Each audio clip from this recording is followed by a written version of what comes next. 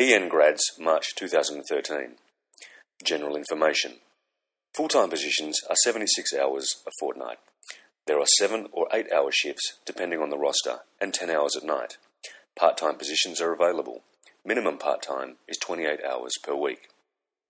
Program start date 4th of March 2013. 2 times 6-month clinical rotations during program. No guarantee of placements. However, we try and meet your preferences. Preference form.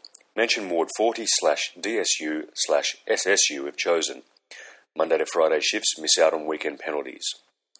Ward 40 may close during quiet periods. Work on different ward at that time. Ward 44. Possibility of being sent to other wards when midwives are sent to Ward 44. Medication information session prior to program commencing, 6 weeks prior to commencement date.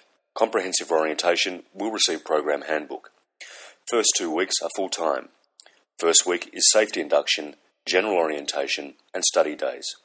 Second week is supervised clinical shifts on ward. You must complete an online component for your safety induction prior to starting, as you will complete assessments for basic life support on day 1 of orientation. Dates of study days can be found on St. John of God Hospital Subiaco Careers Facebook page. Have assessment checklist to work through with SDN throughout the year. A number of PDAs to complete throughout the year, provided on a USB.